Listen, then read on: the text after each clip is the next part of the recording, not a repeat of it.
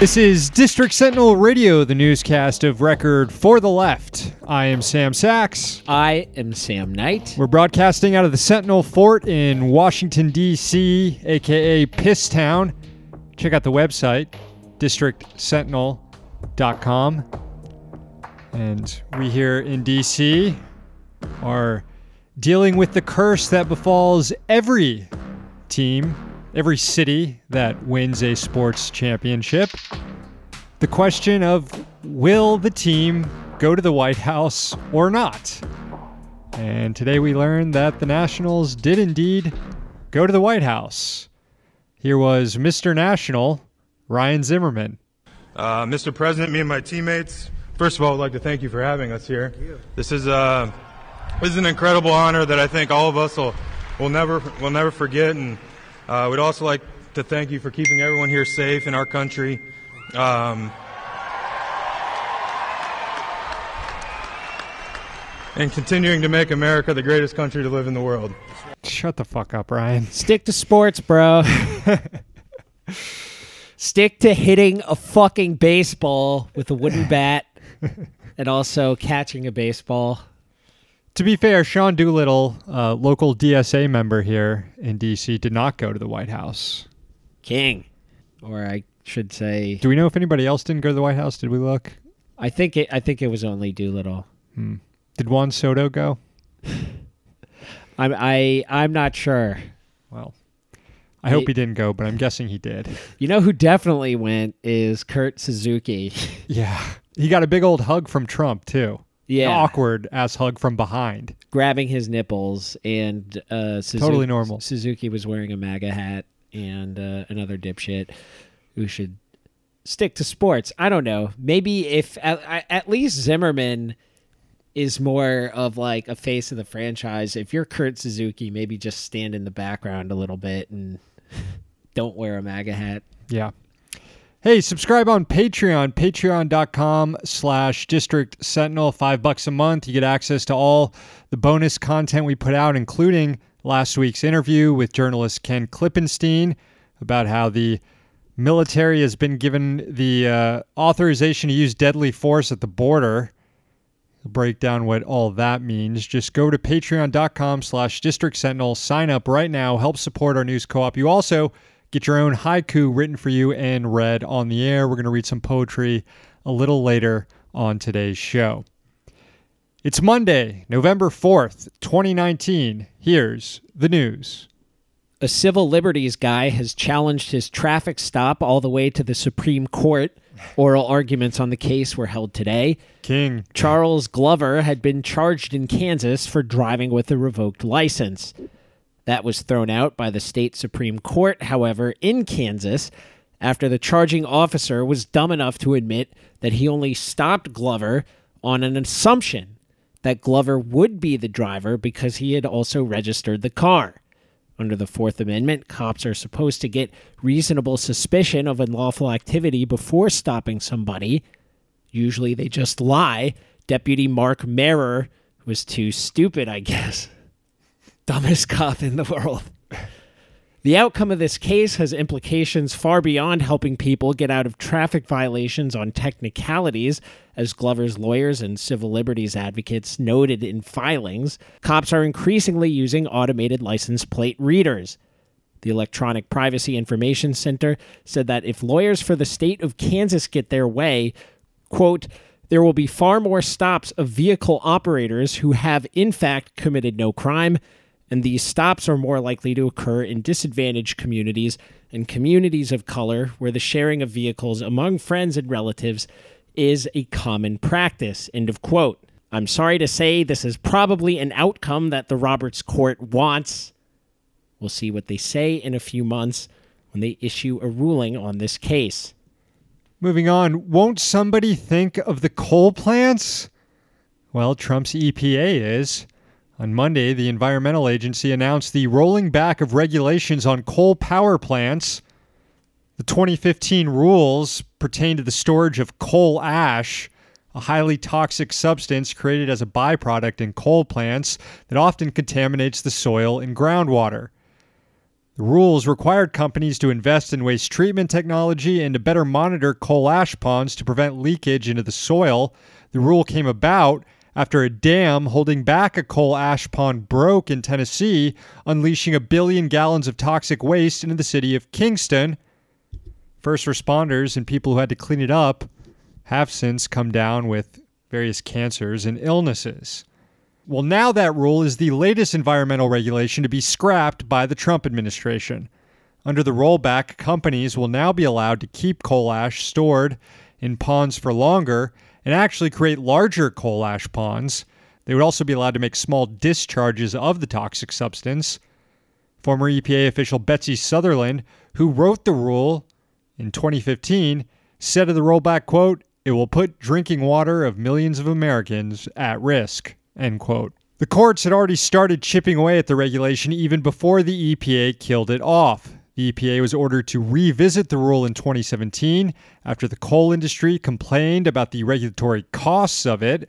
According to the Wall Street Journal, the industry claimed the regulation would have led to the closing of dozens of coal ash dumps and cost the industry $23 billion to $35 billion over 20 years, which, in my opinion, would have been really cool. Now, without the rule, the coal industry will save $175 million in compliance costs. Finally, a win for the little guys here. More legal troubles for President Trump. Federal appellate judges today declined to stop a subpoena of his accounting firm. The Second Circuit denied the president's request to block the order from a Manhattan grand jury to the company Mazars LLC. The accounting firm is allegedly at the heart of illegal campaign spending to cover up Trump's affair with Stormy Daniels. Lawyers for the president had argued he enjoys temporary absolute immunity as president. The appellate circuit denied this, saying, quote, "Any presidential immunity from state criminal process does not extend to investigative steps like the grand jury subpoena at issue here," end of quote. In other not unrelated news, House Intel Committee Chair Adam Schiff said today that 4 White House officials are defying subpoenas in the impeachment inquiry. Schiff said this will add to potential obstruction of Congress charges in ongoing impeachment proceedings. Speaker Pelosi might not whip votes for those charges, however, considering she ruled out articles on open self-dealing and child concentration camps. Then again, she probably thinks obstructing Congress is way worse than both of those things. Hey, speaking of Stormy Daniels, I was watching some horse racing the other day. I wasn't really watching it. It just came on after the soccer. And there was a horse named Stormy Liberal and a horse named Covfefe. How did Covfefe? I would have bet everything I had on Covfefe. I think Covfefe actually won a race. Oh, shit. Like when I turned it on, they were discussing how Covfefe had won the race prior, and then they showed a picture of Covfefe. Maybe we should... I tweeted about it. Check out my Twitter, @SamSachs. You can see the picture of the racehorse, Covfefe. Maybe we should put our December Patreon money on Covfefe. Maybe we should. Finally today, the long process to formally withdraw the United States from the Paris Climate Accord officially begins today. Although the White House said back in 2017 it intends to pull out of the pact, the rules of the agreement stipulated that there must be a notification period before the formal process can begin. Well, we've now reached that formal process. The point person on withdrawal is now U.S. Ambassador to the UN, Kelly Craft. And wouldn't you know it, Miss Craft is awash in conflicts of interest herself. In fact, last week, a trio of Democrats anticipating the formal withdrawal process on the horizon wrote to Craft calling on her to recuse herself from any decision on the Paris Climate Accord. Senators Jeff Merkley, Sheldon Whitehouse, and Ed Markey noted that Craft has $63 million invested in coal, oil, and natural gas.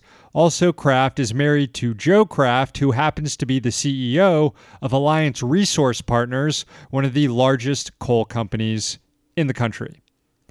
Assuming the White House does begin the formal process of leaving the Paris Accord, it would mean the U.S. could be officially out of the agreement 1 year from today, which would be the day after the 2020 election. That could be awkward timing should a Democrat win, considering the Democrats have pledged to get the U.S. back into the Paris Accords. Wonder what that process would be if one day after a Democrat's elected, we formally remove ourselves from the Paris Accords and are trying to get back in. I'm guessing they'd let us back in pretty easily. All right, that'll do it for the newscast today. As promised, we have some poetry to read for our new subscribers on Patreon, patreon.com/District Sentinel. Sorry, I was just watching a video of Pete Buttigieg supporters doing a choreographed dance. I saw that too. And I saw that too. It made me really mad. It was extremely cringe. It was something I would have expected Ian Sams to be doing with the Kamala Harris campaign. But I'm not surprised at all to see the Pete Buttigieg campaign engage in similar cringe-worthy activities. Maybe we'll talk about this later this week. But some of these numbers I'm seeing, some of these poll numbers I'm seeing about Buttigieg really depress me.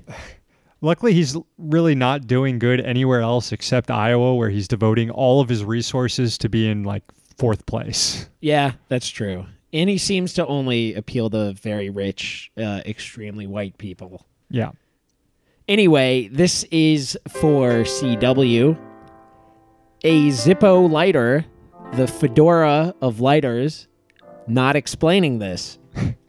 I think I get it, actually. Makes sense. Thank you, CW. For the record, I did have a Zippo at one point, so self-owned there. Need me to light your cigarette, milady?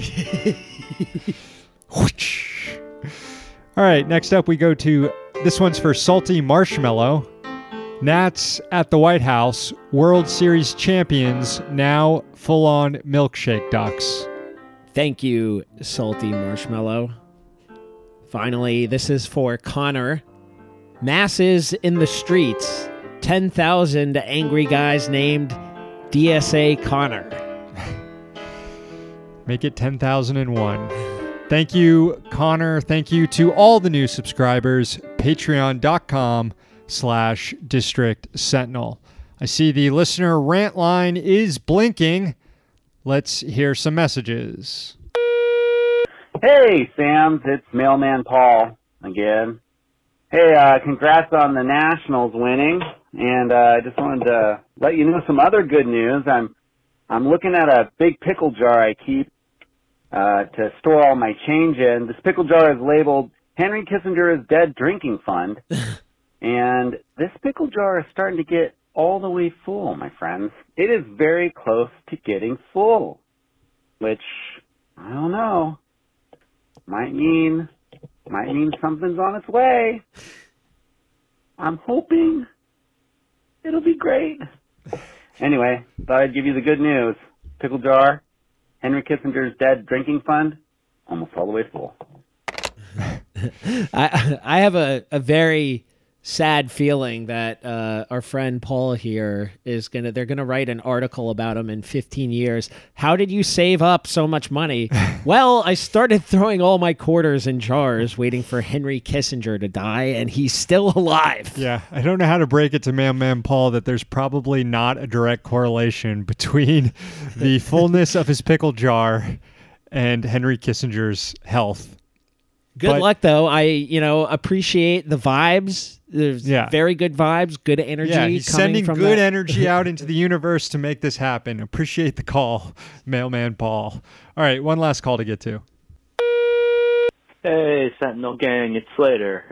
Happy Halloween. Boo. Pandemonium started. We're a day or two in. There's still time to vote in Group 1. There will be 8 groups in total. Get over to @AwfulPundits, start voting. There's been, a little technical issue. I think Jack's trying to hide the tweets, but I found a workaround. You can still access every voting poll from the thread in the pinned tweet for @AwfulPundits. And congratulations to the Nationals on winning a World Series.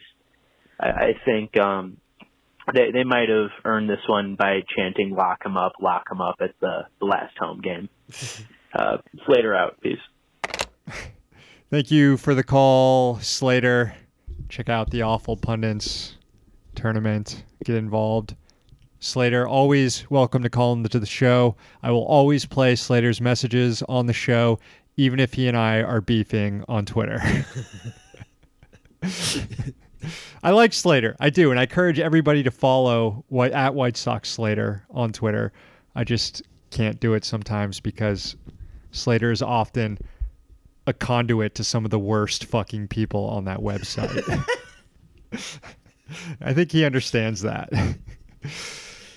All right, let's end the show right there. Thank you for the calls. Thank you for listening. Again, subscribe on patreon.com/District Sentinel to help our little news co-op out. Call the rant line 202-684-6108. Leave a message. We'll play it on air. We'll be back tomorrow. We're here in D.C., so you don't have to be.